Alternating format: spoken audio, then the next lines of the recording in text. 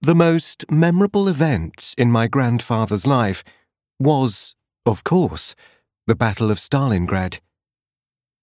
When he died, he wanted to lie in the ground next to his soldiers.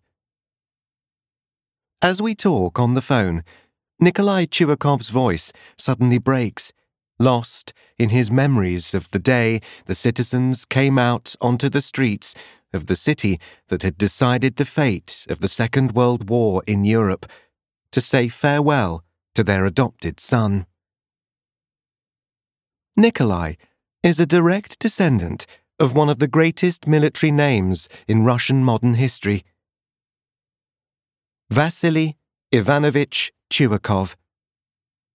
Every child in the country, and indeed the majority of military history students across the globe, know his name. The commander of the army that saved the hero city. A peasant boy from outside Moscow, Chuikov commanded a regiment of revolutionaries at the raw age of 19, and would eventually rise to become a highly decorated marshal of the Soviet Union.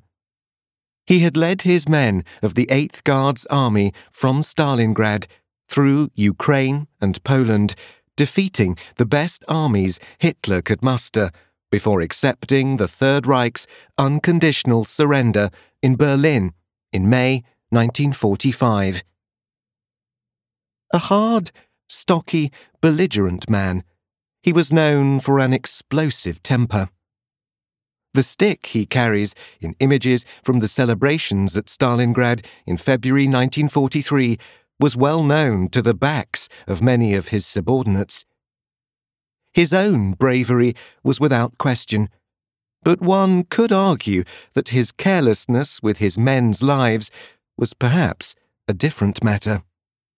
His relentless counterattacks in the defence of Stalingrad bled Nazi Germany's 6th Army, but also almost wiped out his own. Despite this, after the war, he was beloved, with tousled black hair, deep-set eyes, and a sullen expression only brightened by his gleaming gold teeth. Chuikov's was a face one certainly remembered. Joseph Stalin himself wanted this man to command the Soviet Union's premier formation of the Kiev district in 1949, a barrier to any Western attack in the future. Elevated to high office in March 1969, Chuikov was sent by First Secretary Leonid Brezhnev to head a 4-man delegation to represent the Kremlin at the funeral of fellow warrior and ex-president of the United States, Dwight D. Eisenhower, in Washington, D.C. On a wind-swept winter's day by the Volga, it was now his turn to be given a soldier's farewell from the people of the city that had made all this possible. Chuikov had been ill for some time, his 82-year-old body still ravaged by the shrapnel wounds he'd received in active service fighting the Finns in the Winter War of 1940, as well as the multiple mini-strokes he had suffered in later life. However, it was a heart attack on March the 18th, 1982, that finally claimed his life. His dying wish was to be buried in the city. It was a unique honour, granted by a Kremlin used to burying its generals' ashes in its own walls within Red Square.